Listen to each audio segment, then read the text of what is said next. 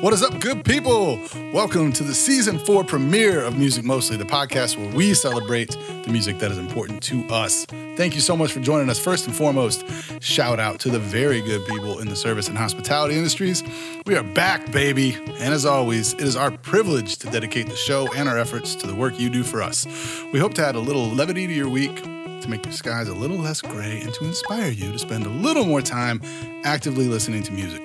Folks, when you go out, I need you to do two things and two things well. One, tip like a rock star, and two, don't be a dick. You guys got anything to add to that? Nope. All right, let's rock. It's time to talk about music. It's time to talk about life with Rick and Brian and and some guests we know you're gonna like. We've got some tasty hot takes and the jams we just have to kick. So saddle up, good people, while we talk a little bit about music. Music, music, music.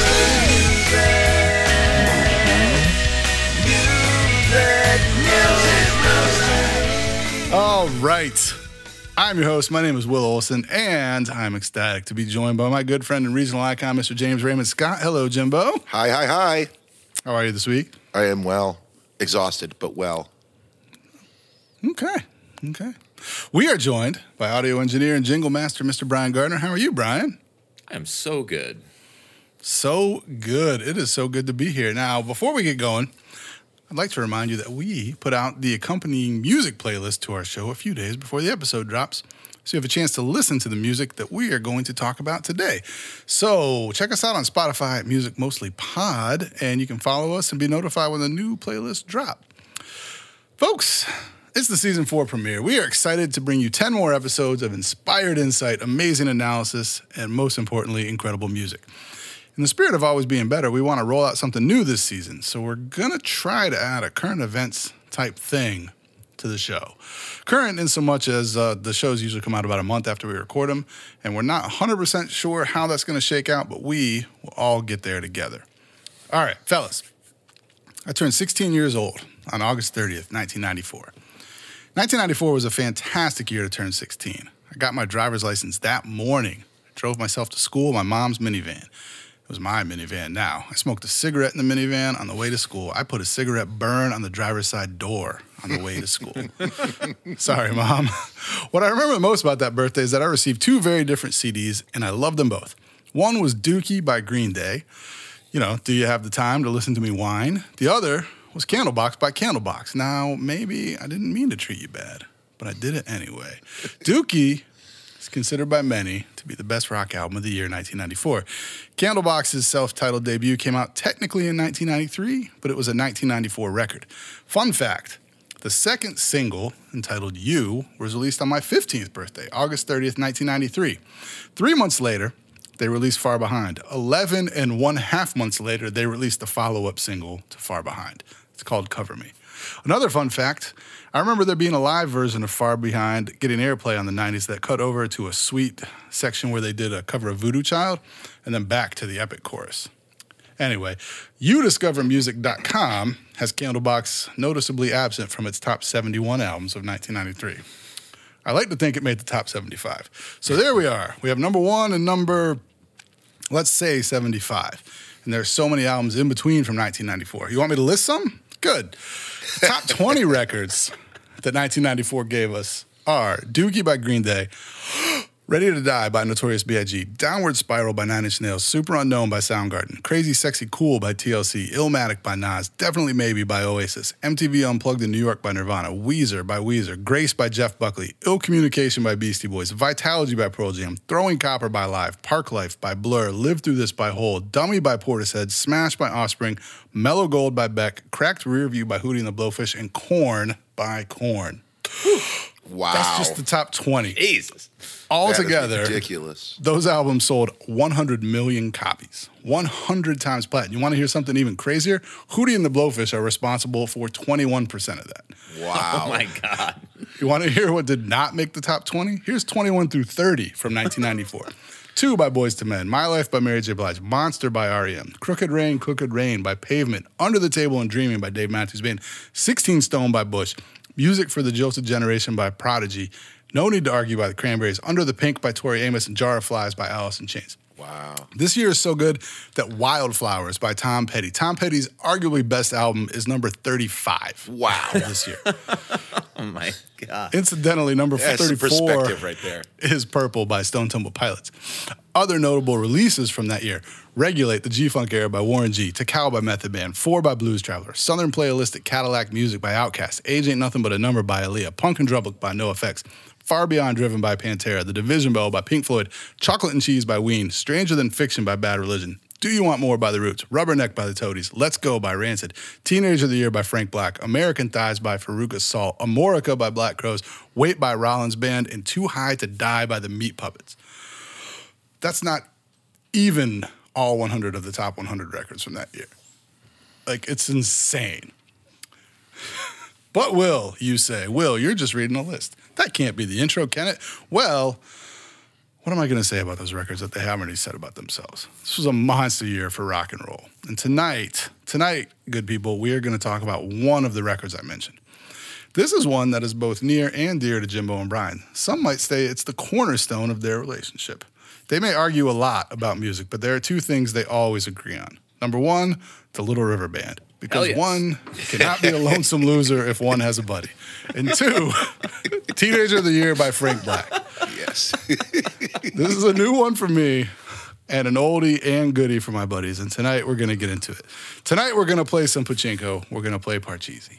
I put down my blanket on Cigarette Butt Beach. I saw the old man, he was doing okay. He's making his last stand on old bottles and cans around there, Calistan way. Hey, hey. Used to be 16 lanes. But before we get to that, Jimbo, what have you been listening to? Oh man, I had to learn a bunch of Cajun and like not really Zydeco, more just New Orleans music for this gigs I did over. So I listened to a lot of damn Neville Brothers. I'll tell you that. It was fun. It was actually fun, and I don't know what I'm saying half the time because it's like Creole and there's a bunch of words thrown in there that I don't really know what they mean, and I didn't have time to look them up. There's that, and then there's also I am obsessed with the song "Rubber Band Man" by the Spinners these days. Seems like everywhere I go it plays too, and it's just so damn catchy. Do you know that song, "Rubber Band Man"? No, I would love it if you would sing a couple bars. I'll sing you a couple bars. No, thank you, not today. Another fun fact, friend of the show and frequent guest Pete Dog has an autographed picture of Aaron Neville. Really? Yeah, he ordered it. That's Like, I was like, is that an autographed picture of Aaron Neville? He's like, you wouldn't believe how this was like back in the early days of eBay. He's like, you wouldn't believe the auction for that, man. It was intense. That's amazing. That's so much more Such a insight into random Pete thing. Dog's life. Yeah. I've seen them play live. I think at the JVC Jazz Festival at Saratoga Performing Arts Center, probably when I was in my late teens, early 20s. I'm gonna say late teens, and I remember being very impressed by it. They were really awesome. And then just recently, I watched a whole bunch of live footage from right around the same time to learn this stuff, and they're just an outstanding, fun-filled band, and you know they're all you know they're all related, so that also was kind of that always helps, you know. Yeah, totally. That does help. Like the Interrupters. I like to listen to the Interrupters, but they're all related. Same thing. Brian, what have you been listening to? Oh, man, I am obsessed with this Tim Heidecker record, Fear of Death. So Tim Heidecker is famous for comedy, Adult Swim stuff, Tim and Eric show, or Tim and Eric Awesome Show, great job. I always fuck that up. And Tom Goes the Mayor, bunch of stuff, but it's not a comedy record. It's just a really cool kind of country-ish It's rocking. It's fucking cool as shit. That sounds cool. It does sound cool. Just go listen to it. It'll make you feel good. It makes you feel really I do good. know I am familiar with his comedy, and it's pretty good. I want to feel good. I like to feel good. I've You heard know what that. makes me feel good? Talking Sharing about what I've been you've listening to lately. Way to go, guys. I was Way about to to. go. You didn't give me time. I was breathing. The other half, they're breathing. I was breathing. Not anymore, baby. Not with inward singing. All right, I've been listening to I listened to the Vandals' first record, and Soundgarden. I listened to Super Unknown in its entirety. I just forgot how good that record was. I probably that's haven't one listened you to can- it coast to coast in 10 years, but man, like every song, you're like, fuck, that one's on this album too. Like, Yeah, I feel like every few years I hit that one. It's just so good. it's been a you little gotta- while for me. Yeah, you got to be in the mood, but like, oh, it's good. The last song, Like Suicide, is just that takes me back. There's a lot of late nights. where I'd There's like to put the that track on. that's I think it's right before that, or maybe 2 songs before it, called 4th of July. It's like really droning. It's I couldn't stop listening to that song. That one's the one that got me. And I'd get to like some place that had that record on the jukebox, and I would play that song. People are like, out of all the songs on this record, why'd you play this? I'm like, because it's freaking awesome. Because Shut I up and can't listen. listen to Spoon Man again. Yeah. Spoon Man's a fine song. It's It's a fine. fine song. But expand It's your that- horizons here. Spoon Man is up there with, for me personally, with Rooster by Alice in Chains, where I'm just like, it's a great song and I'm just done with it. I just Yeah, you don't. can't- Yeah. I've just heard it too many times. And it becomes like one of those songs where like it's the only song by the band that people like know, and you're like, there's a lot of other songs. Yeah.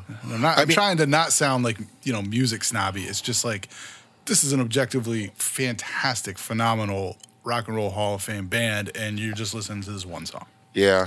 I feel like it's one of those things where I have a tendency to get obsessed with a certain thing, and you guys know this, and then I'll just wear it out myself and make myself sick of it. That's one thing. I've done that to myself. But when I've like known you to do that. but when and I'm just like where it makes me physically ill to hear it. I immerse myself. Yes, Jimbo, we've all heard about the Lonesome Loser. Great example. But if it's done against my will, then I don't like that. Because I don't care for that. Yeah, general Well, no one wants society anything just done against their force feeds themselves like this sugary cereal thing over and over again until their teeth rot out. Come on. So Good point. Come on. Come on. All right. Brian, you were going to say something. You good? I feel Okay. good. All right. Let's take a break. I feel good. When we come back, we are going to talk about The Tipping Point by Tears for Fears, this record that just came out. We're not going to spend a lot of time talking about it, but they just put an album out, and we want to talk about that. So we'll be right back.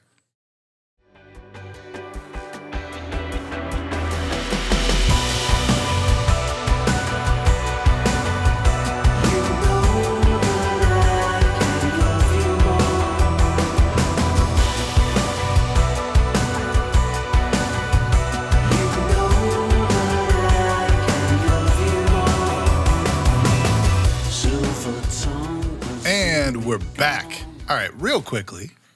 It's February 28th, 2022 as we record this. And Tears for Fears have just released the first record in 18 years. I think that's right. Yeah. Yeah. Yeah. It's called The Tipping Point. I listened to it a couple times today at work, passively, not actively, but I enjoyed it a lot. I was interested to get you guys' take on it. My big thing is that I have not listened to it, so I won't be able to give you my take. Here's my take. I'm very excited to listen to it, but I'm also apprehensive because anytime somebody hasn't done something for 18 years, you get this, well, maybe it's going to be awesome, and then it doesn't live up to your expectations. In this case, I can imagine that these guys probably have done something quite awesome and will satisfy me just because of who they are, and yeah. I will say this, like Songs from the Big Chair, it's not, but what is? That's a landmark record. Yeah, but you're not gonna have that. it sounds to me very much like the record that the guys who put that out 30 years ago would put out today. Like, Yeah. Yeah, I think it stays true to them, but doesn't sound like an 80s record. No. No, but it has all those elements just done differently in a way. I just, it's a little bit darker. It doesn't have any standout hits either to me. I mean, Yeah. there's moments, but it doesn't have any of those big anthemic things. I think it's more of a nod. Like I get more like Depeche Mode. I get a lot or of like Depeche New Mode. Order, like nods to that stuff, where maybe not as pop is what they were doing back then. That makes it even more interesting to me. Well, to I think it's like appealing. Songs from the Big Chair had a darkness to it, and I feel Sure. like this is just like more of that explored. But Well, if you think I about the enjoyed stuff that came after the songs of the Big Chair, like the Sowing the Seeds of Love, stuff like that, it definitely got away from their '80s sound, and it was more. And now it was being retro in the '90s. It was being psychedelic, with all the big hand flanges and all that stuff. And then you got Woman in Chains on that record too, which was it was definitely, it sounded like it no longer was an '80s band. It was now the next step from an '80s band, and it was happening in the '90s, and it was the technology was reflected in it. So I wonder if they're my concern is I would want them to go back to the '80s thing. I mean, But- there's plenty of moments and sounds and things that evoke it, but I don't think it's specifically 80s. sounding. Okay. I don't know if you feel that way, Will. I think it doesn't to me sound like an 80s album in the way that Songs from the Big Chair does. Now, I mean, do I feel that way because I was a kid when that record came out and it was the 80s and the singles from that were everywhere, and so I can't hear it without transporting myself back to like the pool when Right. I was a kid. Right. Maybe. But I don't know. This I really dug it. I really think it's a little more. I mean, I feel like Tears for Fears is more cerebral than people give them credit for, I agree. Definitely. and this reflects that. It has a lot of good. It's just solid. Like I was listening to it today at work, and there were several times where I it was on and I was doing something and was like, oh wait, what was that? And it's just really it's good. It's definitely worth listening. I think why I enjoyed it was because the fact that there were definitely moments where you're like, this is undoubtedly Tears for Fears. Never mistake it. But there are also moments where if I heard that, like I wouldn't be able to guess that was Tears for Fears. So I kind of like the juxtaposition in a way That's cool. where they have some different things. I mean, even their voices sound a little bit different, so that lends to it. Yeah, I mean, everybody. I feel like everybody, Except for that one track that sounds like the solo.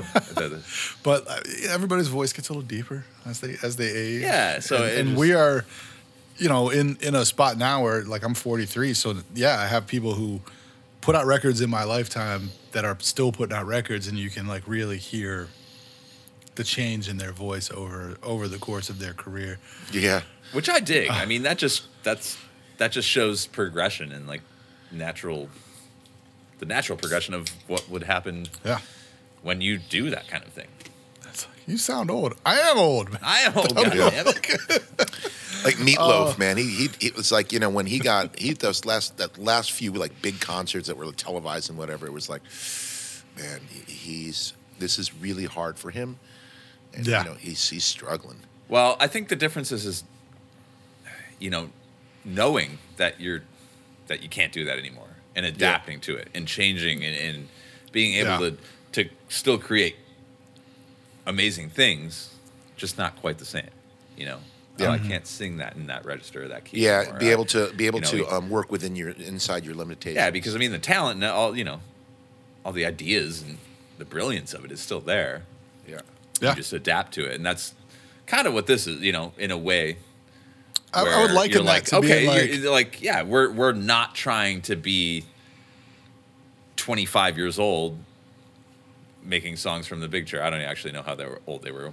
I'm just estimating. we'll say But 25. We'll round. That sounds good. I like 25. So Quarter of a century. when that happens, you're like, oh, I appreciate that. You still have all the same elements of it, but you can execute it in the way that works for you. Yeah, now. I mean, it's very much like you can ignore it and try and do what you used to do and not quite get. It's like refusing to put on reading glasses as you get on older. It's like just put on reading glasses. Or it's even worse, giving up your driver's license. I mean, when I went through that with my parents, I was like, oh, Yeah, there's a Yeah. right? Those big Yeah. life moments where you're like, oh shit, I'll never be the same Jesus. again. nope. I'll never get to that point and head over heels again. Well, It's over. Maybe. Anyway, you guys got anything else you want to say about that? I can't wait to listen to it. That's Yeah. all I have to say. Listen, I'm it's really a good excited to record. listen to it, It's a especially cool- after what you cool guys have record. just been saying. It really Yeah. it fuels the flame for me just that much more. Yeah, solid endorsement from this guy. All right. We'll take a quick break. We come back. We're talking Teenager of the Year by Frank Black. Be right back.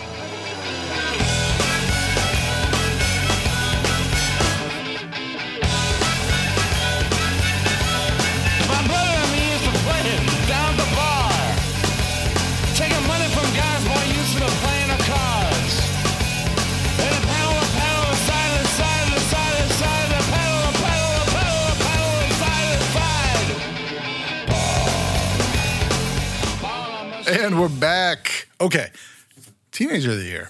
Now, this was a new one for me. I just think it's very interesting to me that this is an album that I had not ever listened to until you guys put me onto it. And this is like one of your favorite records, both of you. So I can't wait to get into it. Okay, it was released on May 23rd, 1994. Produced by Eric Drew Feldman, by Frank Black, and by Alistair Clay. Frank Black songwriting credits on all the tracks, all 21 of them. Is it 22? I think it's 21. Oh, okay, Might be 22. okay. I think I it could be is wrong. You're more familiar with it than I am. I've been saying 22 for years. I 22. didn't actually count them. That's all. He's short. No, you're right. I It's haven't 20 actually counted it's, it in It's years. 22, just for the Oh, okay. So I was wrong. That's fine.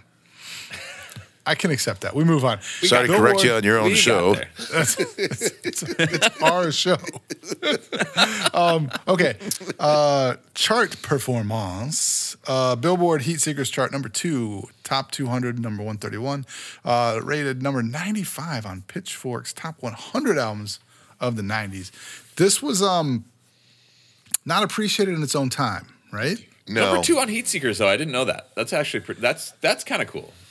Yeah. That was like big in that era. Yeah. I Yeah. feel like. Well, that's like all the college rock stuff. Like this Exactly. is like college rock canon. Of course. So, but Jimbo, you've been on this since it came out, right?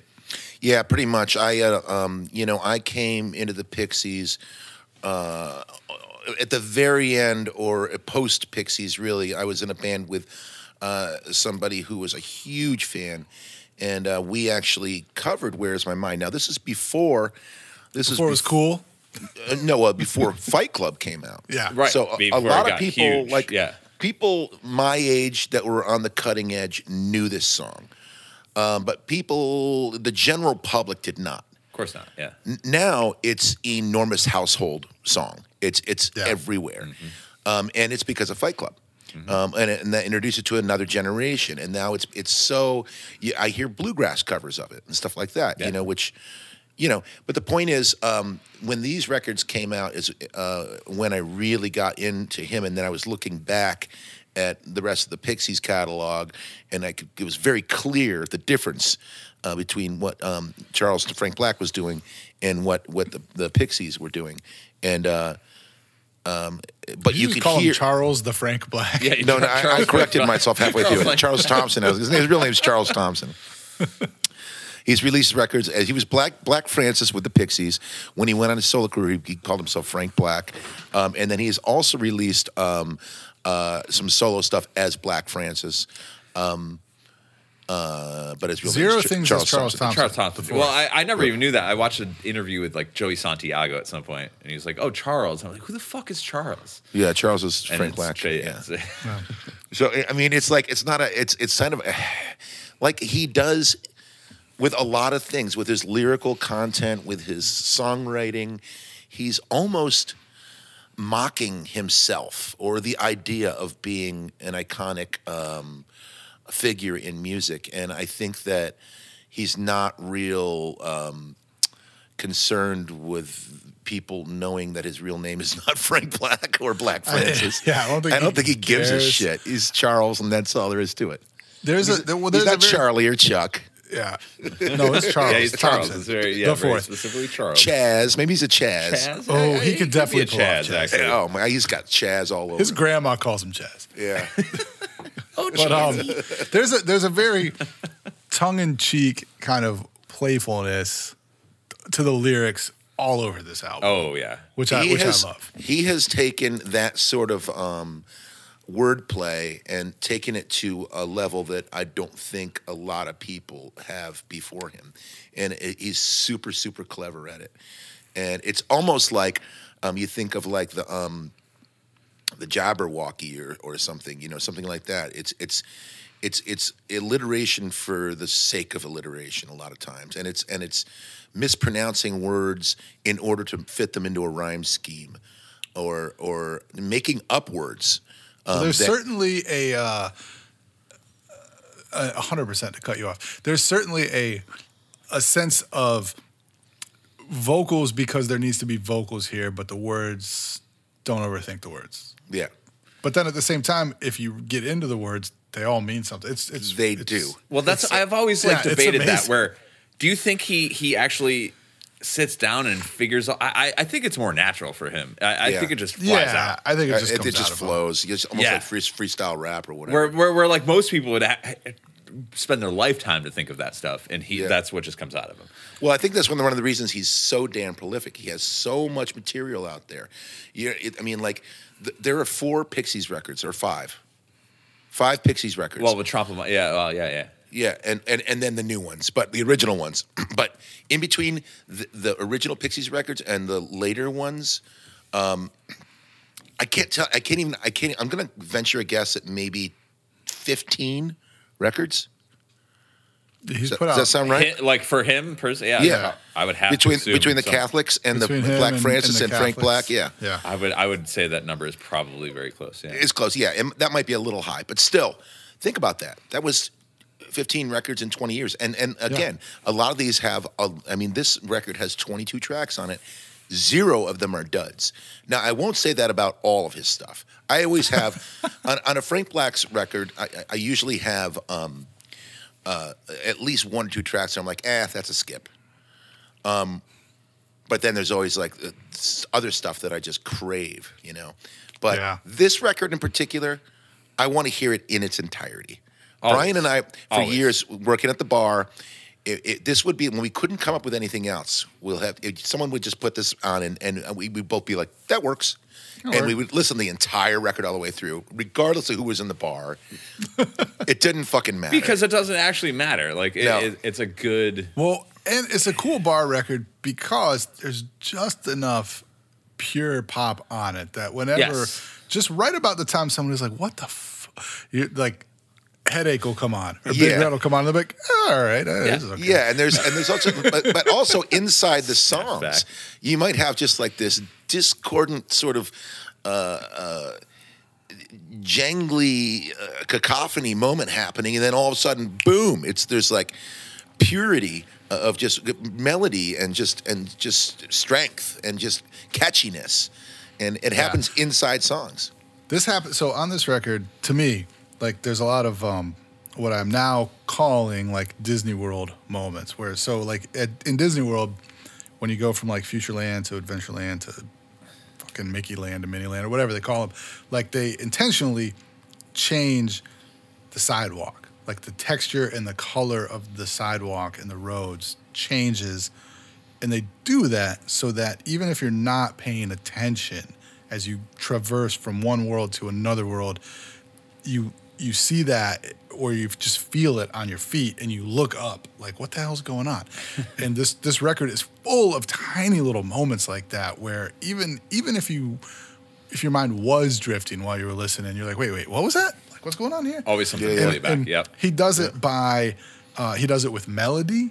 He does it with timing. Dynamics, yeah, There's timing, so much dynamics, yeah. weird. There's so much like, 1 2 3 4 1 2 3 4 1 2 1 2 3 4 1 2 3 4 1 2 3 1 2 3 4. Like That's it's always just- always it's been his just- thing. Yeah. Yeah, it's all over the place, and it's great. It just keeps you on your toes. Yeah, It's very easy to actively listen to this record because you almost have to. I can say, as somebody who hadn't listened to it until we started preparing for this episode, the first few times, like I was like, this is a hard listen.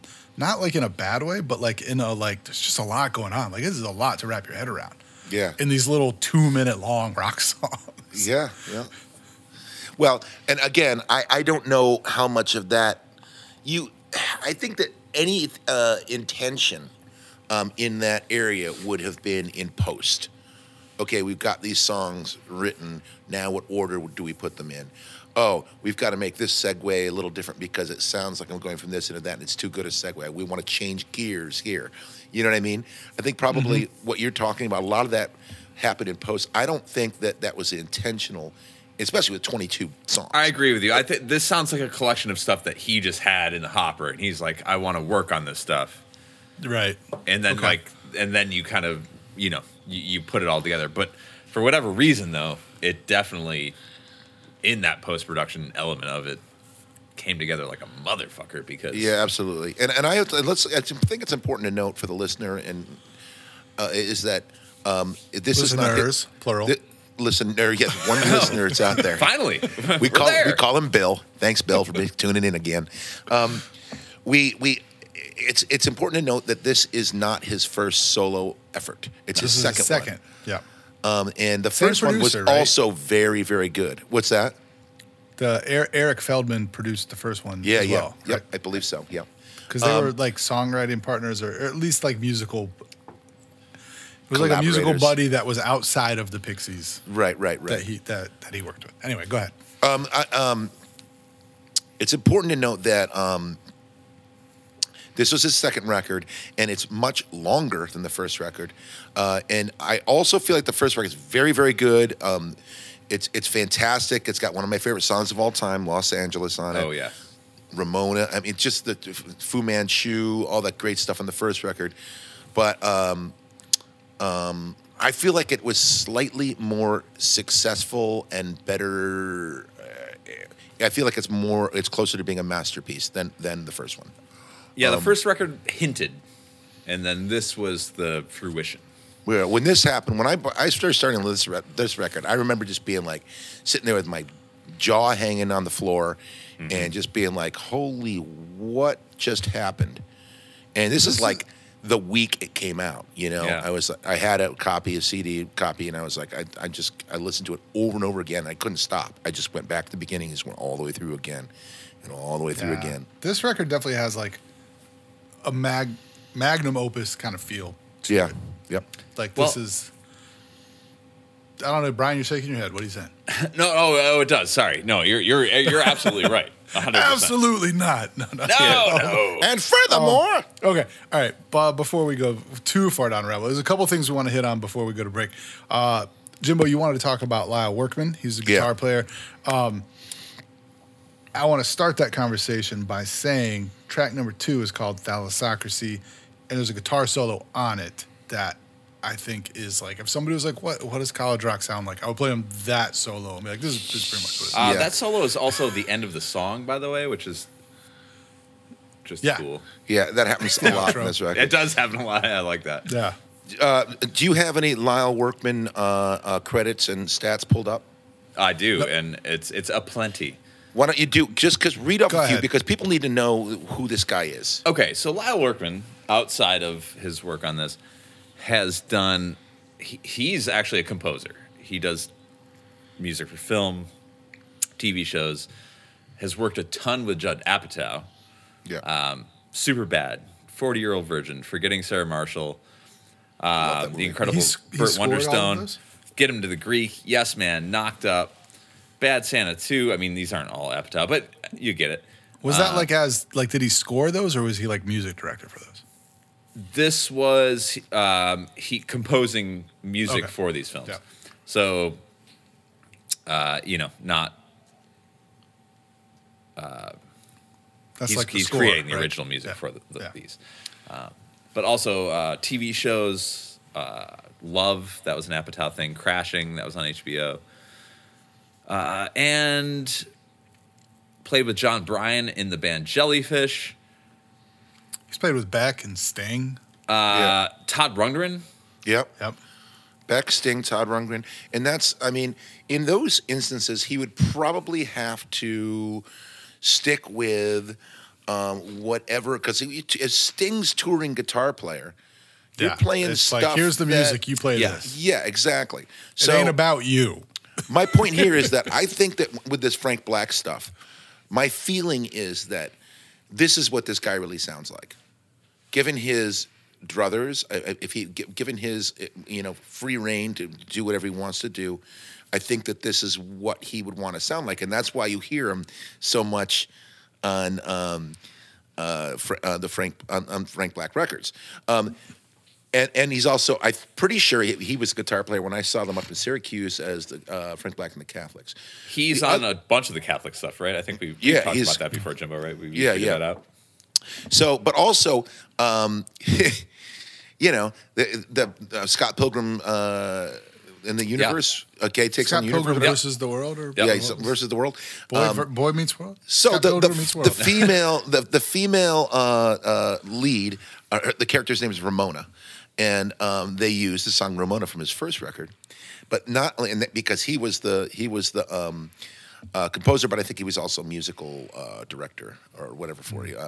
Anyways, but then there's another piece on there that is just sort of an instrumental piece that is mostly acoustic guitar that very, very much sounds like Ramona. Like they took the Yes. melody from Ramona and used this theme. And it made me, I'm not kidding you, I was watching the movie, which is a fun movie. It's a little stupid. It's comic booky and Yeah, it's ridiculous and all over the right. top. But I've got tears streaming down my face because I realize what he's done. And it wasn't until the credits at the end that I'm like, oh, because it's fucking Lyle Workman. That's why that just happened.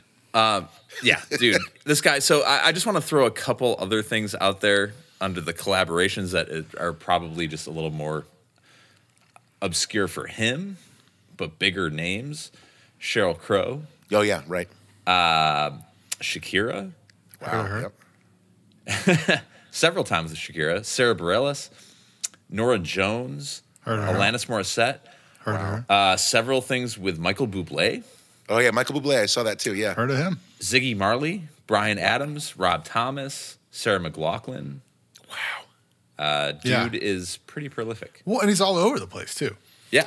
It feels like because the way I was reading his Wikipedia page, it feels like he's done more stuff with Frank Black than he's done with anybody, though. This has been kind of his Yeah. home, for being a rock star. And it's kind of awesome. It is awesome. It's, Speaking of awesome, I think that like if we ever get big enough to have like show swag, like should have bumper stickers, music mostly bumper stickers that just say, "Oh, it's fucking Lyle Workman." All right, we're gonna take a quick break, and when we come back, we'll start talking about some of our favorite tracks. We probably won't get to all of them because there's so goddamn many of them, but we'll do our best.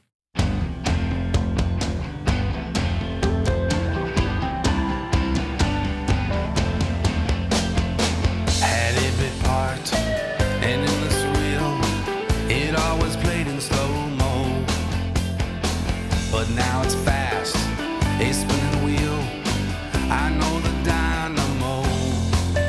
My heart is cast, speeding away.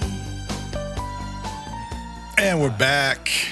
All right, let's wrap up talking about Teenager of the Year as quickly as the three of us can, which might take a little bit. Yeah, it's bad.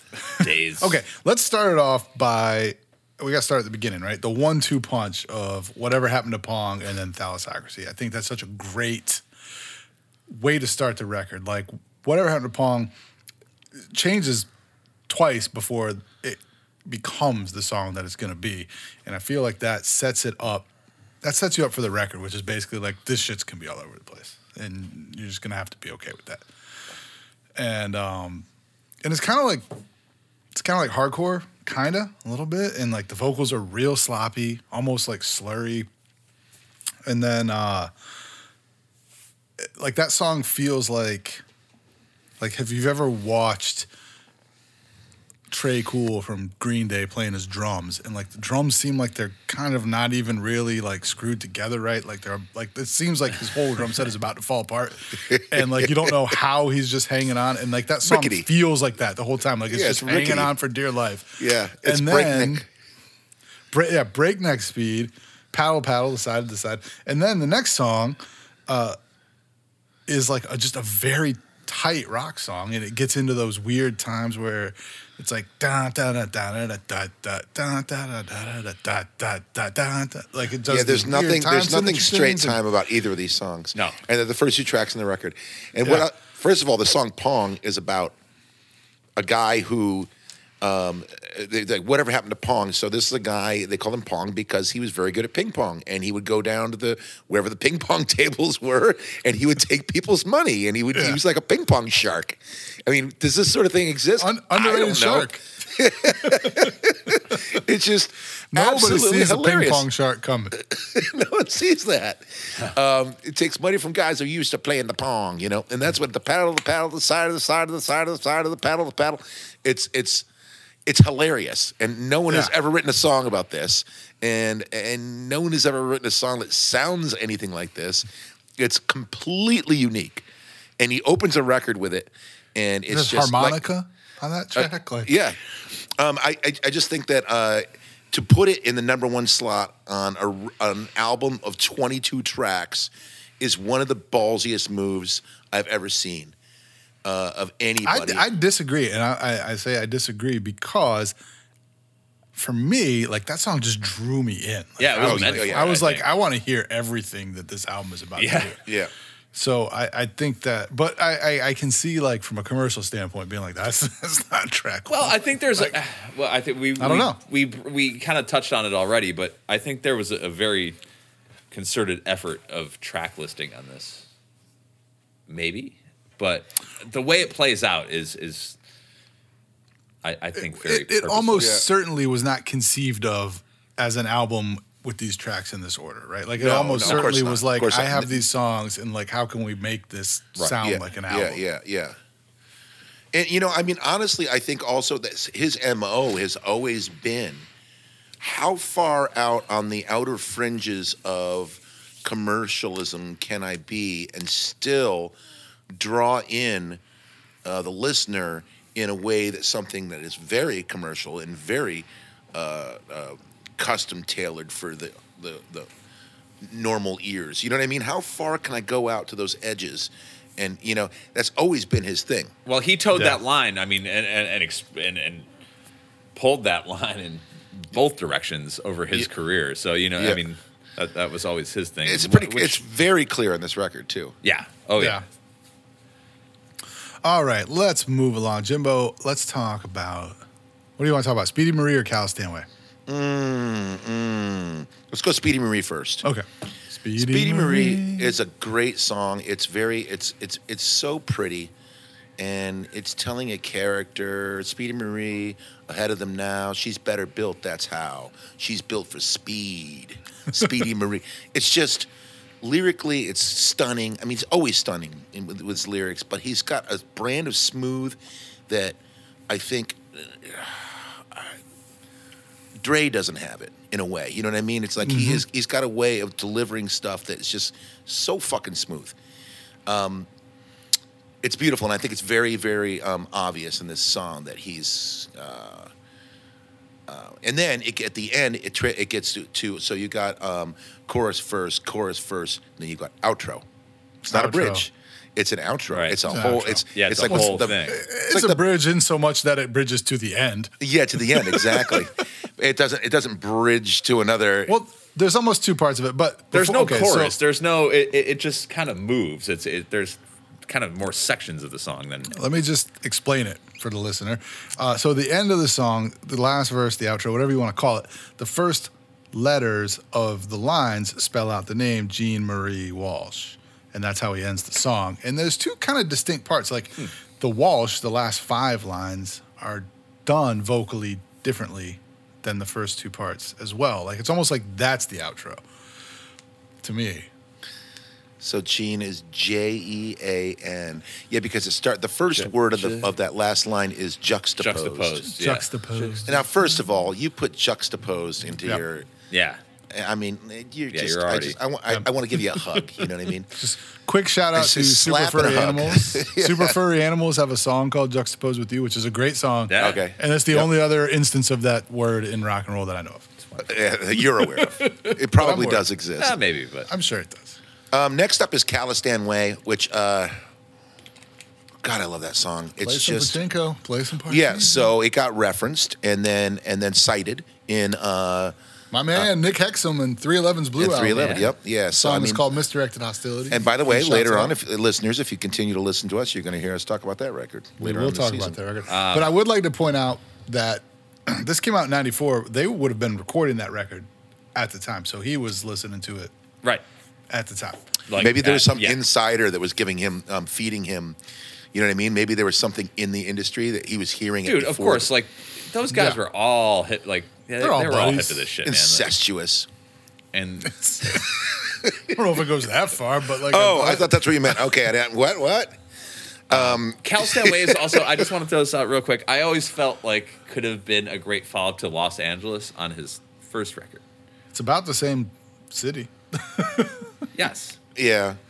And I just like the way, if you actually listen to them back to back, which I have put in a playlist,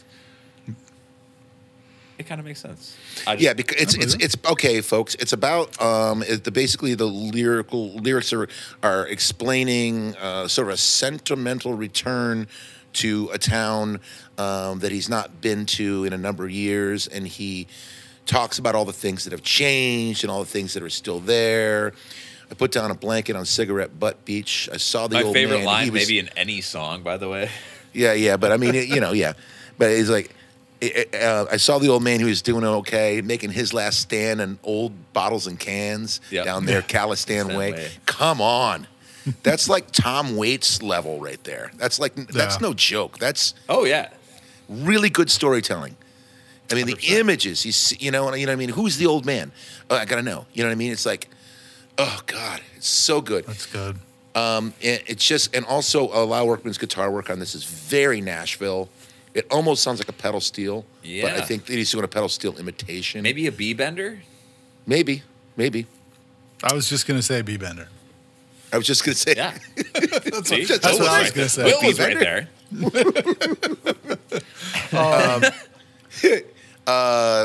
and then also I want to talk a little bit about a song called Freedom Rock. Now, Freedom Rock is mostly about you hear me say things like this all the time. I don't like listening to the radio because The radio.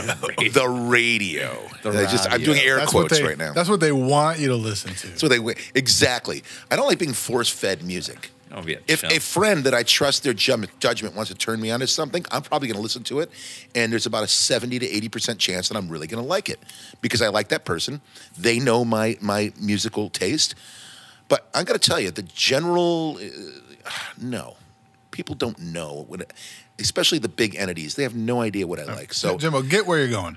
where I'm going is, this is what this song is about. It's about a guy who is, they try to give me advice down at the record shop. I said, sit down, boys. This may come as a This thing shock. gives it a shot. When he goes, shot. Shock. It's all I listen to. It's all freedom rock. Okay, first of all, the song opens and it sounds like the frickin' Who. It's like Keith Moon on drums. Well, the whole transition of this musicality in this song is maybe the best example. There's like some reggae in this song. It goes to a very, very rigid white reggae thing with piano bass. And then the riff is which like almost kind of metal, awesome. like the da-na-na-na-na-na-na-na-na-na, you know. Yeah. Dun, dun, It's dun, real dun. heavy. Oh, it's super heavy. It's like everything you've ever wanted to hear in a rock song. And first thing he does, he introduces himself. My name is Chip.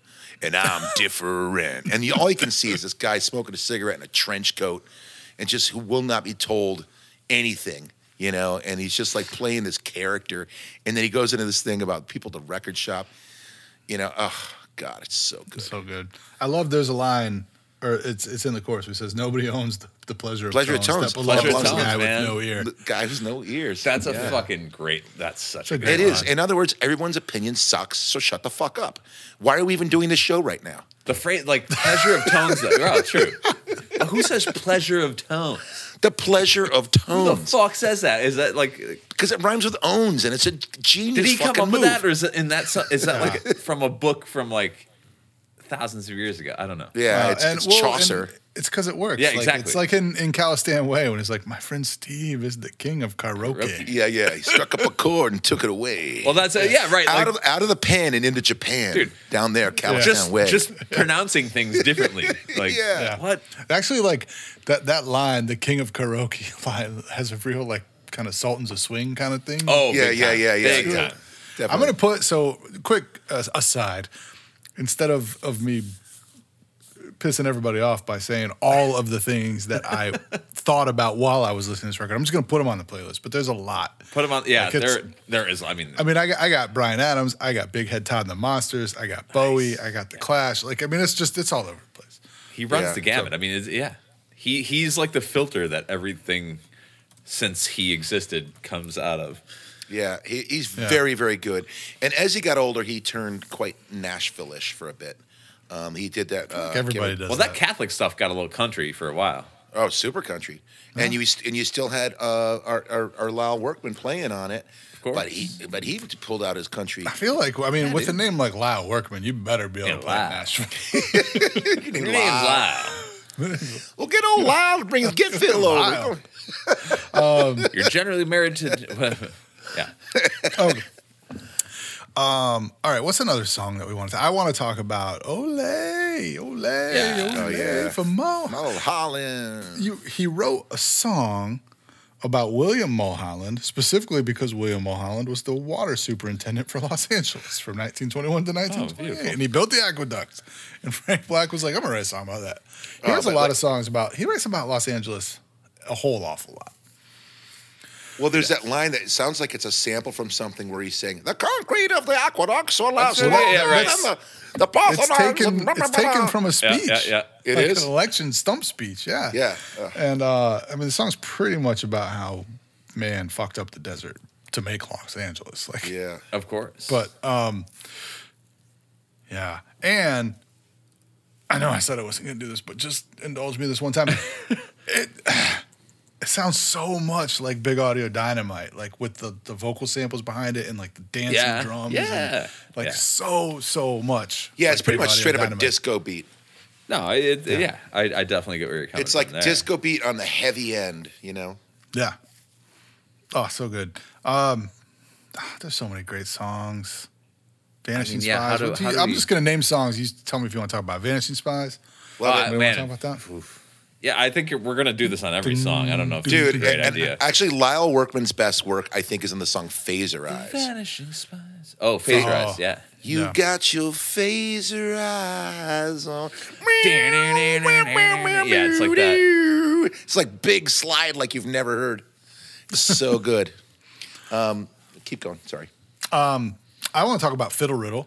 I love Fiddle Riddle. Riddle's great. Too. Just a random reggae song with a piano bass line in the middle. No, that's of where the piano record. bass is. Yeah, yeah. Yeah, and it's in the, I think it's track 11. It's like the middle of the record. And what's fair is fair to me. Yeah, I it's don't know. Yeah. It's just- and the guitar player. He's talking about all the things in music, as if you were like somebody who knew nothing about music, and you were sitting talking to somebody that you thought did know more about music, and you say things like, well, first of all, the first line is ridiculous. We won't go there first, but something about don't know if it's right, but I like the bass, so turn up the bass. You know, I don't know if it's right. Well, nothing's right. If you like bass, turn up the fucking bass. It's not right or wrong. Just do it. Yeah. But he's like, "What? Is that acceptable?" Or I don't know if it's right. Turn. But would you mind if I turned up the bass? Yeah, exactly. So the first line of it is, "Once stood a man on my face." Ooh yeah, on my face. Yeah. I gobbled him up because my taste leaves nothing to waste. I mean, what does that even mean? Yeah. But it's just fun. Oh, it's so good. It's so fun. And this song has the little this little piano ditty thing in it. It's like the thing that the kids learn where you just kind of it's chopsticks. Is that? It's just chopsticks. you can play it with like your fist on the black keys. Yeah, you do the knuckle thing on the. Yeah, it's not chopsticks. Or chopsticks. no, it's not. Sorry, no, not clank. chopsticks. But it's the other thing. It has a name. I don't know what the name is. I can't think of it either. But can't think of it right now. Yeah, it's just in the middle of nowhere, and it's not like in time or anything. It's just there. Yeah, it's in a different key. Yep, the correct key. yeah. Like, and then it like dun dun. It's like that drop down to match it. Like, we'll get there. We'll get there. Brian, you wanted to talk about Space is Gonna Do Me Good. Oh, that's a go. Can I sub? I want to sub that.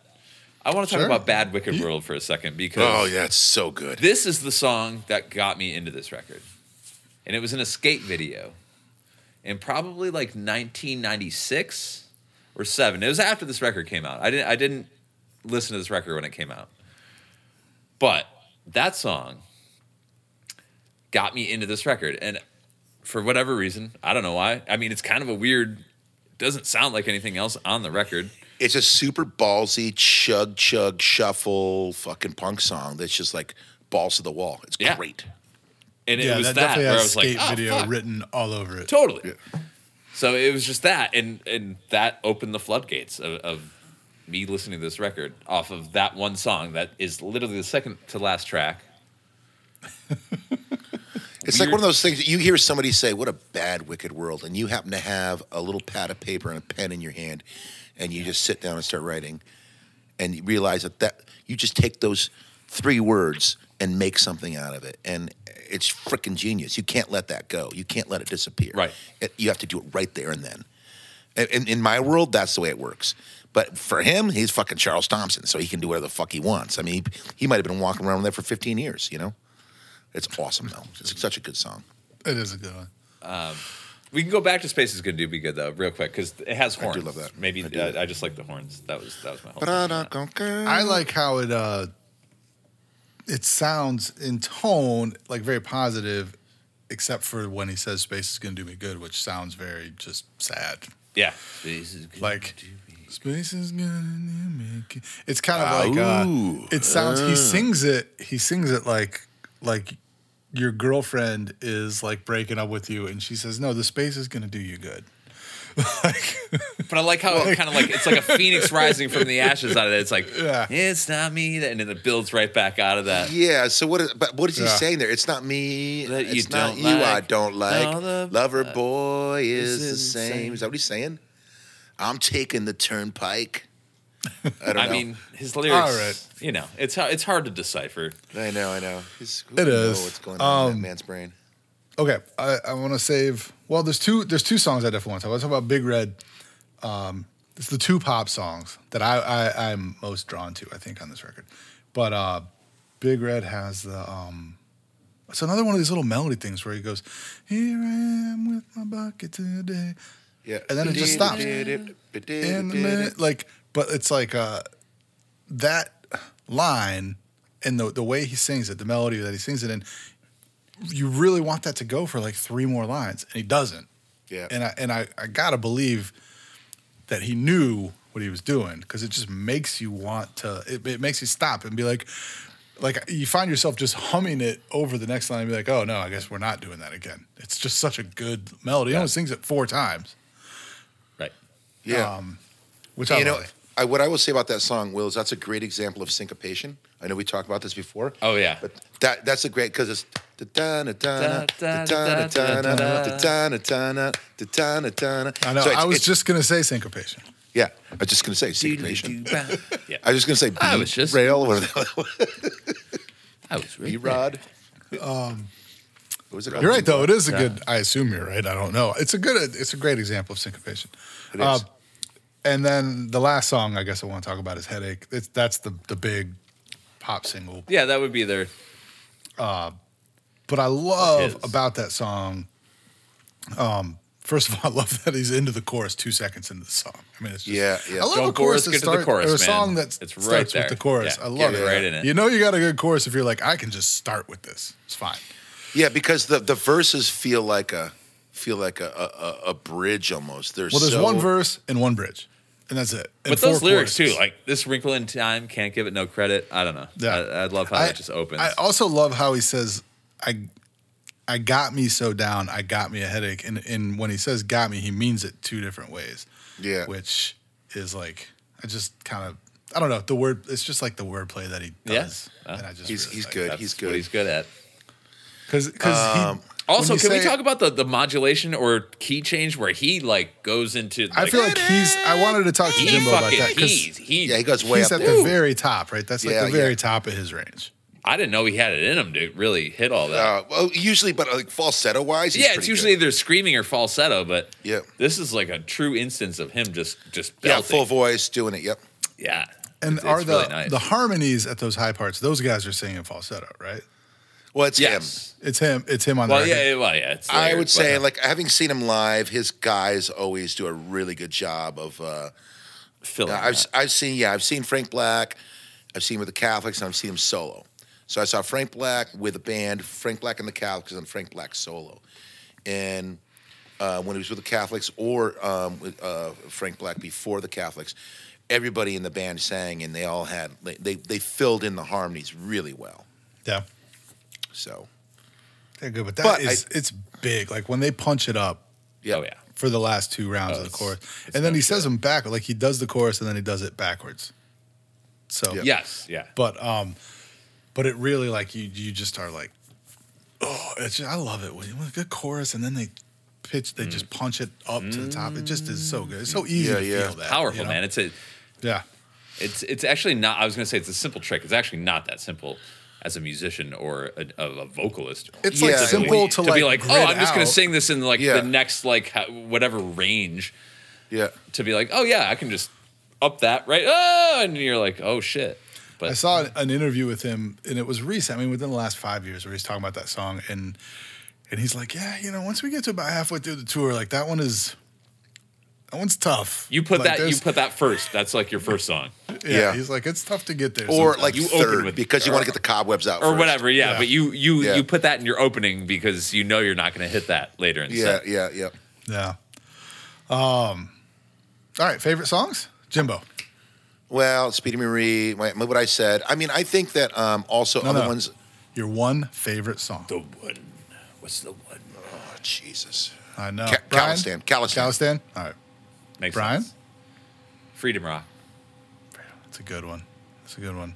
Bastard. There's too much going on with it. to I know. not love. I like. I think. Part of me wants to say Fiddle Riddle because part of me wants to like not be the guy who says Headache, but really Headache is my favorite song. Dude. on this record. There's no shame in that. Yeah, I was gonna say. I don't Like- think like I I said, should, I'm not ashamed. There are no duds on this record. No, When I'm it is saying this not. it's 22 tracks and there is no filler. Zero None. filler. This is all meat and potatoes. Just meat and potatoes. Well, okay, and I know Strap on your eating hat. I've mentioned this before. I almost think it's like a tongue in cheek thing where like a lot of it could just be filler, but the way he executes and like can turn a song into something else makes it not that. I also think that the attention to detail in giving every song everything you possibly could to make it what it is at the end. There was a lot of production on this record, Yeah.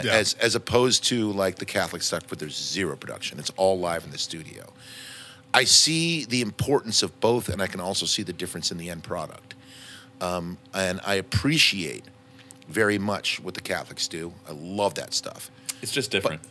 To me was Frank Black, Charles Thompson, doing the absolute best that he could do. Well, this is a bucket list record. This is I'm going to take my time. I know I have one amazing all-time great record in me, and I'm going to take my time and do it. That doesn't mean I'm not going to write more songs. It doesn't mean that everything I've done up to this point is crap. I'm going to do this the one. And I bet it was fucking exhausting. I bet he's like, I'm never doing that again. Well, I also Yeah. kind of feel like I honestly think like this was a lot of stuff probably through like the Pixies' career that he just never brought to the table for them, and that like this was his personal stash. I feel like these were his songs, and not to say that anything else wasn't. It was just this seemed like he got to do what he wanted to do, for the first time, without just having be to able to be co-write like, anything these are my songs. Yeah. I would This is also what it say, sounds having like. known a lot of the Pixies songs and listening to these songs, the Pixies songs, is I feel like, and I'm not trying to diss anybody by saying this, but I don't think the Pixies could have done these songs justice. And I think this is why they were saved in a weird way. Yeah, they were If they were reserved. Like, yeah. I think a lot of these songs actually may have existed during that time and didn't make it to Pixies records because of that. I think he because they intentionally just said, at weren't- some point in my life, I'm going to assemble a team that can really do these songs justice. Yeah. And he got Lyle fucking Workman. I kind of feel the same way. It's fucking Lyle Workman. Like, these were Lyle always fucking his. Workman, yeah, that's who. Lyle fucking Workman. All right. That is the show, ladies and gentlemen. We hope that we have inspired you to spend a little more time actively listening to music, specifically to this record. If you're feeling frisky, you can stay tuned after this for a section we call Lounge, where we get a little loose. We talk about this day in music history and a Billboard Top 10 from back in the day. Thank you so much for listening. If you like the show, please tell a friend. Subscribe, rate, and review us. Get the word out there. Share us on your social media. Word of mouth is so much more important than not word of mouth, so that really helps us. As How you Jimbo say, said not word of earlier. mouth? How do you say not with your words? If you're feeling generous, please go on Apple Podcasts. Give us a 5-star rating. That helps us out too. You can subscribe wherever the hell it is you subscribe to things. You can listen on all the things. If you search for us on Spotify, you'll find the show. But also, if you search for Music Mostly Pod, you'll find our user profile, which is where you can find the music playlists for the shows. So you can listen to the music. It's a little convoluted, but there's nothing we can do about it. You can check out our website at musicmostlypod.com. You can find and follow us on stuff at musicmostlypod. You can hit us on Gmail at musicmostlypod@gmail.com if you want to get in touch. For Jimbo and Brian, this is Will signing off. We will see you in the lounge in just a minute.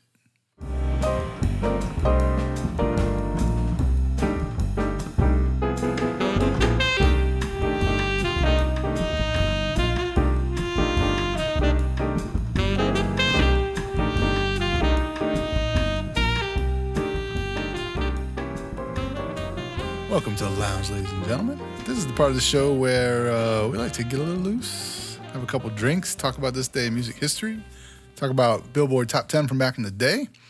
As we record this, it is February 28th. On February 28th, 1976, Paul Simon's Still Crazy After All These Years was named Best Pop Vocal Performance and Album of the Year at the 18th Annual Grammy Awards.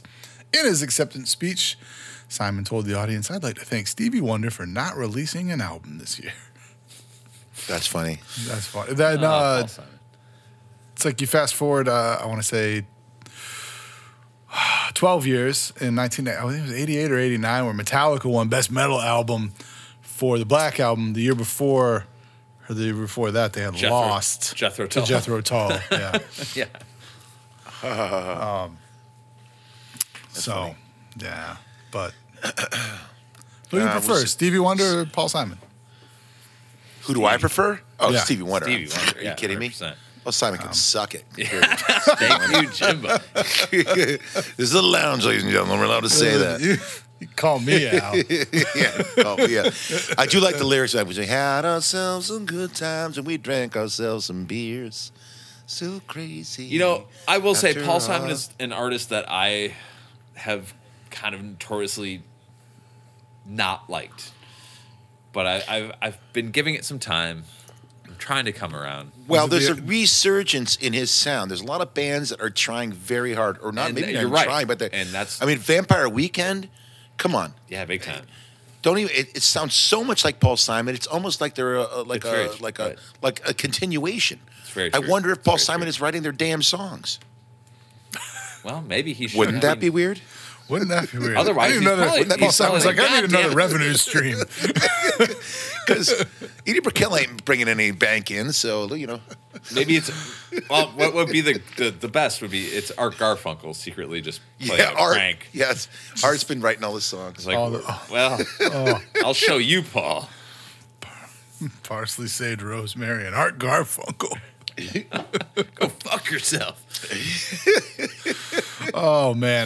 In 1981, country music star Eddie Rabbitt crossed over to the pop chart to score a U.S. #1 hit with "I Love a Rainy Night." He had earlier written the Elvis Presley smash "Kentucky Rain" before having a #5 hit with "Driving My Life Away." Although it sounds like he made up a stage name, his real name is Edward Thomas Rabbitt. That's preposterous. Yeah, he's ready to go. You don't even. You need were a name born yet. for success at that point. If you're, just by your name. Just by your name, Mr. Sunshine. I always confuse him with the the guy that circus. wrote all the songs, Kenny Loggins, for some reason. I don't know why. Like in my brain, I have a hard time separating because I love a rainy night. I don't know. It's something like I'm all right. That's what it is. Oh, I love a rainy okay, night. I'm all sex right. song. Yeah, that's why I have a problem with that. That's why my that's brain why. does a. There's like a gray, soft area that I haven't worked out. You know. So, somewhere in the middle of my brain, my It's in the mind middle of my brain. grapes. The left and the right ain't working grapes. together. In 1983, U2 released their third studio album, War, produced by your boy Brian Steve Lillywhite. The album has come to be regarded as U2's first overtly political album, in part because of songs like Sunday Bloody Sunday and New Year's Day. First #1 album in the UK, knocking Thriller off the top of the charts. The boy on the cover of the album is Peter Rowan, the brother of Bono's friend. I'm going to pronounce this wrong. Gugi? G-U-G-G-I? From the Virgin Prince. Gucci? Yeah, I don't know. Juji, but it's a great record. Such a good record. It's I remember. It's a big one. Blop, blop, blop, blop, blop, do, blop, blop. It's a great record. I mean, just like there's no. I mean that So, drum roll. in Here's the thing. beginning- Every time I listen to a YouTube record, I'm like, oh, this is probably in this year. And it's always about 10 years before I think it would be. Yeah, yeah, yeah. They were just. They have, as like, much as they're- I kind of sometimes don't Like, okay, let's U2, just. I mean, let's just get it man. out there. Like, Bono's kind of a self-important douche. Of course. he's hard. He's easy to dislike. It's like Sting. Yes. Sting and, However, like, there you are know, many However- redeeming qualities, and I don't want to discount him completely because I do like him very much. because they've always been at the cutting edge, or at least when they Yeah. were putting out records and relevant yeah, in the 80s. He also and 90s. recently quoted. He and- was like, and I don't aughts. really like any of our music. He's like, eh. Yeah, but that's such a Bono thing to say. Of course, Yeah. and that's the point. It's like, well, you're an asshole, but But I don't know. Still I mean, like your they music. were always ahead of their time. Though. way ahead. yeah, of their time. yeah. And this is like, I mean, this is all building up to, like, they definitely have a, Octung Baby is definitely a Blood Sugar Sex Magic Calm, Metallica yeah. Blab album type point in their career where it's Pivotal. either where you stopped or started listening Yeah. to them. Like, that was like a hard turn. Yep. Yeah. So for me, like, And there I is listened to production it, value, and then I went songwriting production backwards. value. Yeah. No, it was like that was like around the same time for like Automatic for the People with REM. There was like Yeah. I feel like there were definitely bands in that early or like the late '80s kind of indie thing that broke through. Yeah, they broke. And then this was 94, REM put out Monster, which was like a big departure for them. That was like their big rock record. Which is my favorite REM record, but we can talk about Mine's, that. on a mine's different Automatic for the episode. People. But Mine's Life Rich Pageant. Jimbo, I'm think surprised that you even that's- said. I'm surprised you gave a response. No, I have very strong feelings about. You like the I early. very- You like the early. I yeah. like Life's Rich Pageant. It's a great lot. record. It's fucking It's a great. beautiful record. I would say, like, I like Automatic for the People. I can make a strong case that Green would be my favorite record. See, now I had a band in high school. We played a lot of songs off Green. Yeah, But Green I was would huge. say with REM, for a lot of people, the first REM record that was important to them tends to be their favorite one forever. Well, as They're much like- with they're like one of those 1994, because the majority of my favorite records came from 1994. That would be Monster from REM, Yeah. which is also this record. What's the frequency, Kenneth? In 1986, George Michael announced that Wham! Would officially split during the summer. Wham! Became one of the most successful pop acts of the 80s, selling more than 30 million records worldwide from 82 to 86. The singles Wake Me Up Before You Go Go, Everything She Wants, and Careless Whisper all topped the Billboard Hot 100 in the U.S. Wake Me Up Before You Go Go is their best song, full stop. Sorry, Andrew. Wow. Okay. Jitterbug. I mean, come on, unless, I don't know, what's better? You tell me. Wham a or better Wham. George Michael or Wham? No, you tell me a better You're Wham putting song. Make Me Up Before You Go Go before Careless Whisper. I am. Well, Careless Whisper is George Michael. It's not Wham. Or am I wrong? False. No. You're wrong. It's yeah. Ooh, I am very wrong. Oh, I so do. wrong. I so don't I like being say, wrong. I do apologize. I do. Don't make Foghorn Leghorn. In 1997, Death Row Records boss Marion Suge Knight was sentenced to 9 years in prison for violating his probation for a 1995 assault conviction. Under U.S. law, Knight would not be allowed to run Death Row Records while in prison. Well, here's a However- interesting turn because He had a telephone. that guy's in jail forever, and now Snoop Dogg owns Death Row. That is, God, the mid to late 90s in hip hop was just such Jesus. It's like the It's like a goddamn soap opera, man. It was Yeah. a torrent. Well, it and- was like but real life, and people were dying. I don't Yeah. mean to make light of that because that's horrible. But Well, and it's like you know how like people in the 90s, like everybody was, you'd be like the worst thing you could do was sell out if you were like a band and you sold out to like a major label. It's like the worst thing. And now nobody gives a shit. Right. It's the same thing. It was like there's all this like East Coast, West Coast beef, and like now nobody gives a shit. yeah, no one cares. It's so weird. And There was a Suge lot of, Knight like, is I literally mean- in jail for the rest of his life for killing. Yes. someone. And Snoop Dogg owns Death Row. I kind of think it's kind of great. Did you see Snoop Dogg? Did you see the Super Bowl halftime show this year? Yeah, are you asking me? Yeah. I did, yes. And I was, here are my thoughts. Do you want to hear them? All of them. Most of them. Some of them. Some of them, 80% of them. actually. Okay. Let's start with one and we'll see how it goes. Okay, so Mary J. Blige. Yeah. A lot of what she was doing, they had a technician that was turning on and turning off her vocals and turning on and off, probably another guy who turned on and off pre-recorded stuff. It was all very much pre-recorded orchestrating stuff, man. and choreographed. No, it wasn't. There were moments when they were actually live. Well, Be like, I'm going to do this mix, line, but this you line, and this never line. I can have make these you sound never really have- good. Let's do that. Everything else will be pre-recorded. It's like the artist actually probably picked it and said, I'll do this one, and this one to give us a look that we're live. Now, when the musicians were on stage playing, nobody even had a wireless setup. No, They were just playing instruments that were not mic'd plugged or in. plugged Yes, in at all. yeah. This is like every Super Bowl. Yeah, It's just so... Yeah. Well, not Prince's Super Bowl. No. no, not because Super Prince. Bowl. No, of course not. This is why Prince wins. I'm just saying. This is Why why Prince Prince always wins. wins. This is But- why that'll be the Prince- shortest episode ever. But I will say, You're kind of right. Actually, episode Prince over. We just did fucking it. We don't wins. even have to start the next He episode. We wins. just I'm sorry, finished that Prince wins. episode right now. No, But- Prince. That's all I'm going to say anymore. We have to win an argument. Prince. don't take the Prince. He just played the Prince card. I will say, when the way Snoop Dogg was dancing and the smile on his face, like there was just so much pure joy, Yeah. radiating out of him. Oh, during I saw show. that. And also and it just Dre- made me so Dude, happy. Dre was having a super good time. Yeah. Everybody was. It was my And it was favorite. just like, he's like, this is the coolest thing I'll ever do. I think that Snoop, even though he's been and done all this shit, I think the Super Bowl halftime show for him might It's a have hi- been his it's definitely crowning a highlight, jewel. yeah. It's like, whereas for Prince, it was like, yeah, it's just another gig. Dude. Play Well, another thing.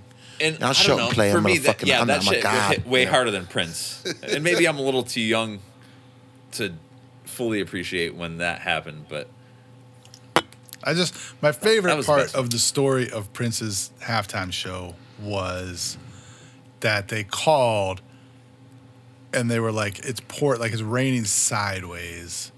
And we want to know, the production team was like, we want to know, like, is he still going to go on? And Prince's famous line was, with no hyperbole, in all seriousness, as only he can say, he just said, can you make it rain harder?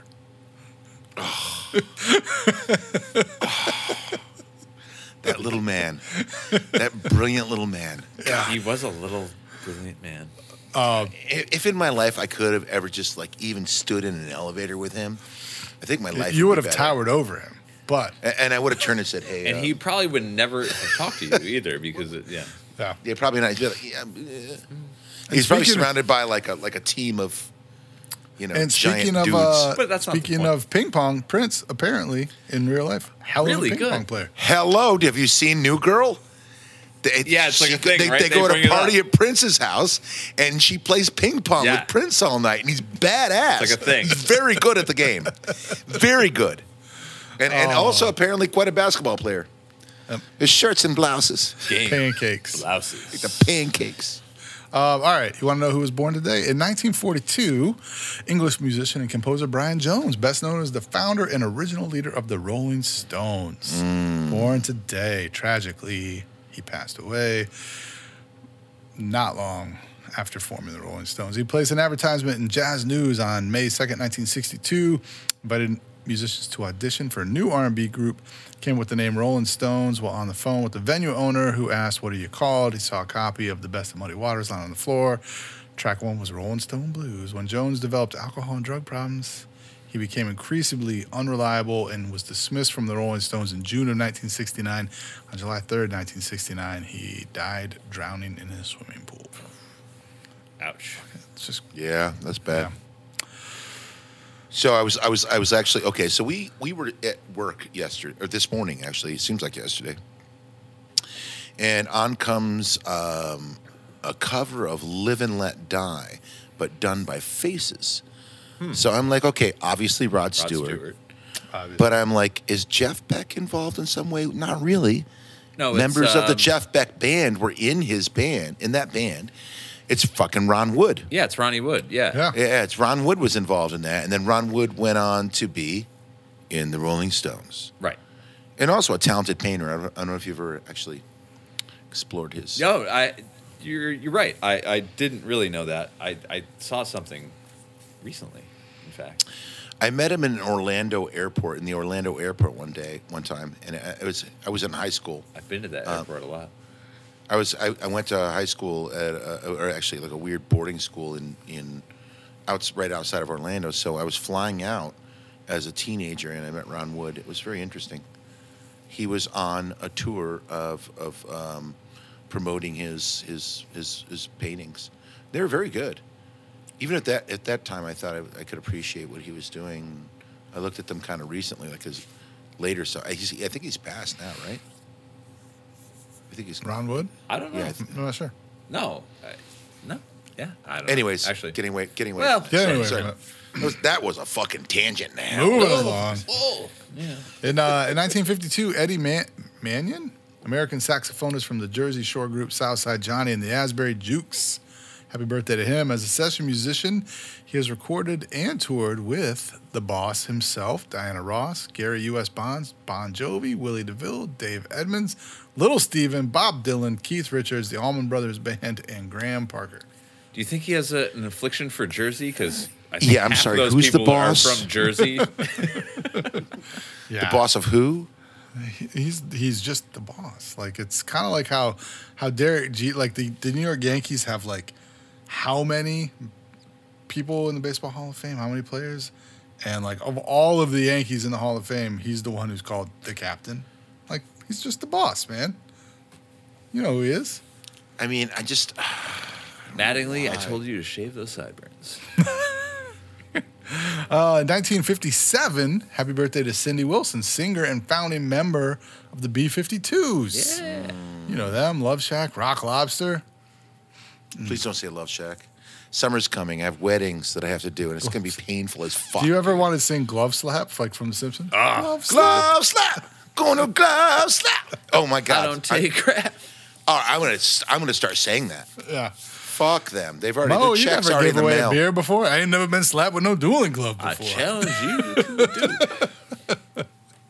1957, English musician, songwriter, and record producer Ian Stanley. With Tears for Fears, he had the 1985 U.S. #1 and UK #2 single "Everybody Wants to Rule the World" and played a key role in the making of Songs from the Big Chair. Beautiful. Happy birthday, Ian Stanley. Thank you for that record. That was a great record. I will say that is probably the greatest 7-song record ever. Yeah, it is Unofficial short. seven It's song it's noticeably short. It's noticeably short, but you don't feel like it's lacking. You never feel slighted. Yeah. It's a collection of great songs. Yeah, it's all killer. I don't think of it as an album. I think it is a collection of great songs. You know, it's just like a handful of songs that are really good. Is this true? Literally a small handful. Literally, 50% of them international super hits. hold on. That's what an album is actually too. Okay, never mind. In 1971, English record producer, recording engineer, and musician Nigel Godrich, best known for his work with Radiohead. He's a member of Atoms for Peace with Tom York and Ultraista. Other acts Godrich has worked with include Beck, Paul McCartney, U2, REM, Pavement, and Roger Waters. So, I know you guys are fans of Radiohead. So what? It's his birthday or what? It's his birthday. I also believe it's pronounced Goodrich. My apologies to Nigel Godrich. I don't know that for sure. I know there's only one O, but from what I've heard, I think it's Nigel Goodrich. Okay, and also may I take a quick aside? And Brian, can we talk about this? Atoms for Peace was what? It was Oh, that's I think it Tom was- York, and Flea. Flea, and the drummer from Rage Against the Machine. Okay. Brad Wilks? Yes, Brad Wilson. So it was on the radio. It was on Spotify for Actually, a long time, and then I- disappeared. I'm gonna confirm Can you that. find it on Spotify right now? I bet you can't. I will look right now. Hold on. I'm guessing it'll come up, but it won't be playable. Artist, Atoms for Peace. Song, Ingenue. Oh, no, it's on there now. Oh, it is now. Okay, for a long time it wasn't. It Tom York, disappeared. Flea. They just had the one record. Oh, it's Joey Warnicker. It's But that happens. That's always like record label bullshit. That happens. And they come down for a second until they can figure out who gets paid. Right, and then it goes back up. It's a really good record, by the way. We should probably Atoms? put that on the list. I will put that on the list. Not the entire weird. It's thing. weird, Maybe a but track. it's good. Let's see here. In 1970, the Grateful Dead played The Family Dog at the Great Highway, San Francisco, California. Here, the Dead are working their way through the transition from the psychedelic sound they had perfected so well by 1969 to the more rock and roll and Americana sound of the early 70s. It's a very good transitional show. Go to GratefulDeadOfTheDay.com if you want to listen to it. It's quite good. You know, I'm sorry, That but dead.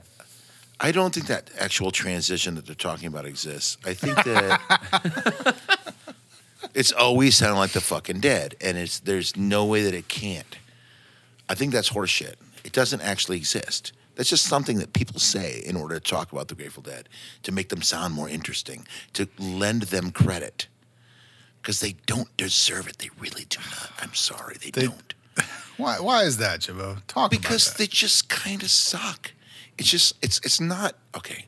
I understand why people are really head over heels about this. I get it. It's like it helped me so much to find the ways I was feeling was on certain drugs, and I was able to actually explore my feelings in a way. And then I danced really hard, and this girl came to me. She smelled a little bit like patchouli and pits, but That'll happen. God, it was awesome. So, and I don't know. Dude, I've been listening to some Jerry Garcia solo stuff.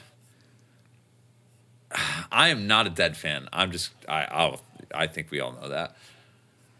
Some of Jerry definitely all know Garcia's that. solo stuff is mind blowing to me. I never Yeah? gave it credit. I think because I wasn't a Dead fan, and now I'm listening to it, and it's kind of changed my ways. Yeah? You feeling I different don't- I ways don't- about stuff? I'm It's feeling, not that I I'm don't- feeling ways about stuff. It's not that I don't want to hear this from you, Brian. It's just now I have to I make know an you adjustment don't. that I'm not ready. It's like watching. Okay, here's what it's like. It's like watching Star Trek up to when J.J. Abrams got a hold of it, and then Enterprise came along, and we had to make a new decision. We had to re-extend. We had to further extend our suspension of disbelief in order to include a new brand of Klingons that we had never seen before. They were darker. They were meaner. They were more lizard-like. They were not the original Klingons we remember from the series. And, I mean, okay, all right, okay. From the original series, all they had is Manchu mustaches, and that was it. But then they handled that. But you're that talking was about, like- hold on. That was handled. That was handled. Okay. Problem So it- solved. So in Deep Space Nine, all right, there's a moment when they go back to the Tribbles episode. Okay. Hold on. Let me do this. I got to do this right now. In Deep Space Nine, there's a moment when they go back to the Tribbles episode, okay? And there they see the old Klingons, and Worf is there, and he has to wear headgear so that they can't see his fucking, tortoise shell forehead thing going on, right? So there's a moment when they're like the Klingons are misbehaving in like the dining hall, but like the old school Klingons with just the Manchu mustaches and nothing else. And at a certain point, one of the other characters turns to Worf and says, "Those are Klingons?" And Worf says this.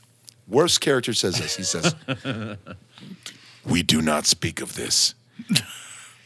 And I'm fine with that. There you go. That's all you have to say. At least just point it out. Address it for a second. That's all. I'm happy with that. Okay, moving along. You good? Yes, I'm just saying Okay, Star okay. Trek sucks. No, I mean, it's the way I live my life. Whatever. And the prime directive is very much important to me. Gotcha.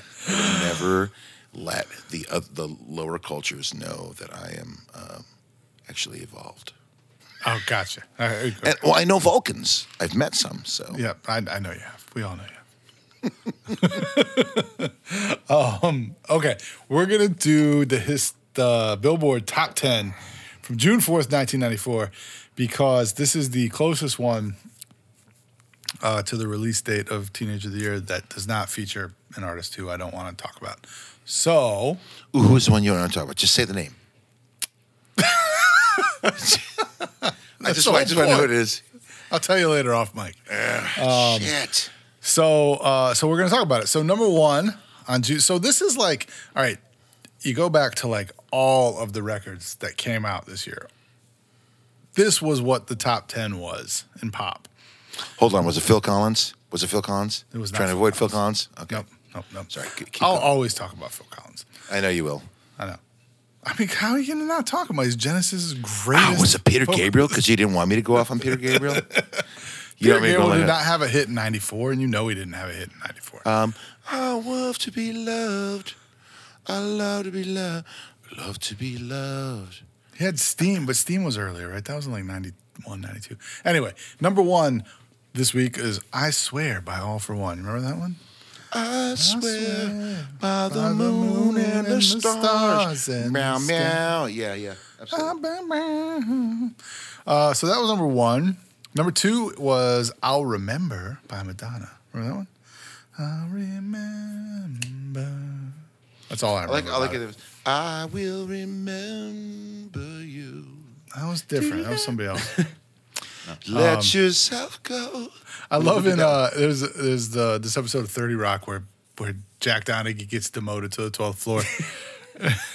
And his assistant He's in starts charge of singing, "I Will microwaves." Remember." He's like, I will. And then he just looks at me. He's like, no. Jonathan, no.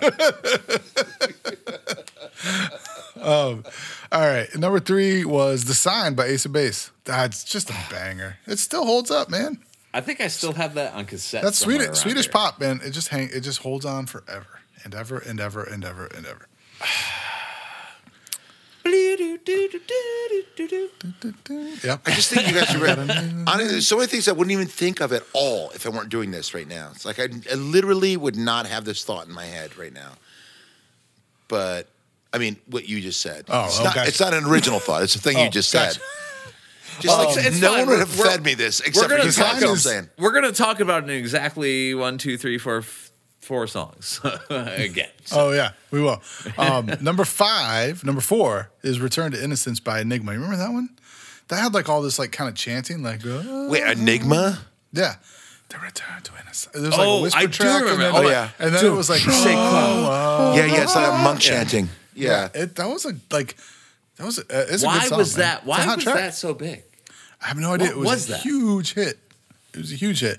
Number 5, speaking of Prince, "The Most Beautiful Girl in the World" by There you Prince. go. It's a great track. Yeah, it was really good. And that's New Power Generation, I believe. Yeah, this was the 90s, so that would have been NPG. MPG. My sourdough starter during COVID was called Prince and the New Sour Generation. That's very clever. I That's know. I thought it was, extraordinarily clever. it's punny and dad jokey. I thought it was great. Number 6, "Baby, I Love Your Way" by Big Mountain. I don't know if you remember this like hippie white course. reggae cover of Peter Frampton. Yeah. Number 7, "Don't Turn Around" by Ace of Base. 2 in the top 10. Don't turn yeah. around. Simply the best. Did no Different one songs, else like But celebrate this record? I did. it's a great record. Like It's when a it came top, out. if you have like a group of people and you want to do some karaoke, you can't go wrong with Ace of Base. Cannot go wrong. Well, apparently the there are people king who of- you'd disagree be and they the want to king of use karaoke. like other horrible things that are really, really bad. Oh, and we don't Ace of ever Base do is again. just like it always puts people in a good mood. It's great. Yeah. It's like ABBA. It's just so innocuous. It's like what's Yeah. your problem with? Wait, did they also see the? Did they also see the sign? Was that them? Yeah. Yeah, that was I them. saw the sign That was track number 3. We just we talked just about talked that a minute about ago. like seconds ago. You were here. Literally seconds ago. I was here. Which is I probably think I why you're was here. remembering now that we just talked about it. Yeah, it's a softness in the brain that happens when you pour whiskey through a hole in the top of your head. I can't get drunk anymore unless I pour it in the hole. Man. Unless I pour in there, I got this hole. It's other hole. Number It's 8. just for pouring the whiskey. Number 8 was "Regulate" by Warren G and Nate Dogg. Rest in peace, Yes. Nate Dogg. It's a great track. Yeah. Michael Mount- McDonald sample. Yeah. Yeah. There's a new like mix. Oh, of that it one's hard. That, That one- has his verse cut into it. It's really great. That is What's an the thing I underrated. heard? Oh, I'm sorry.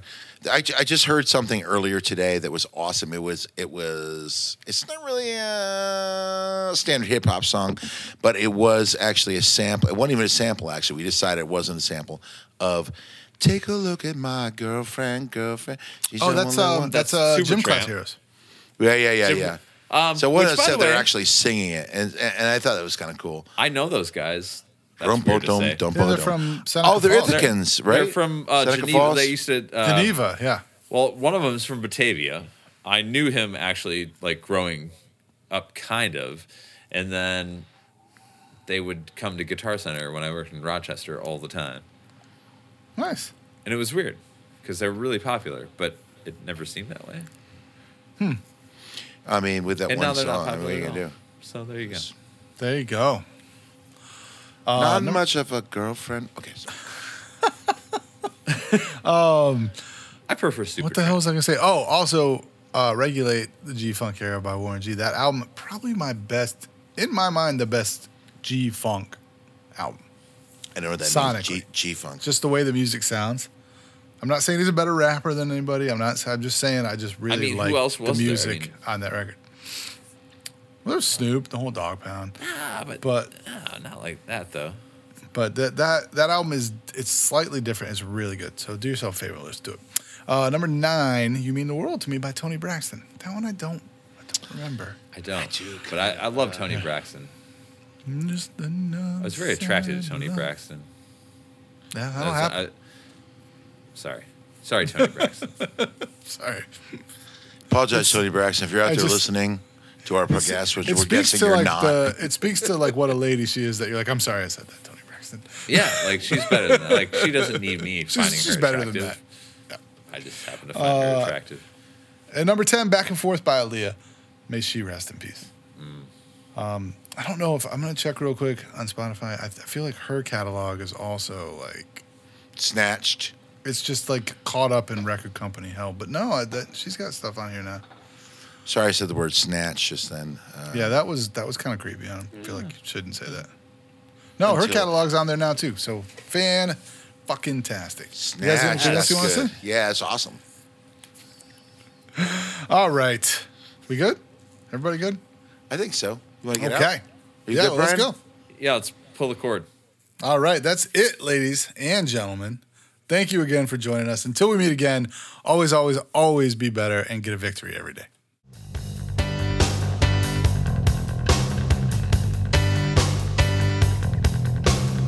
They tried to give me advice down at the record shop. I said, sit down, boys. This may come as a shock. What's all I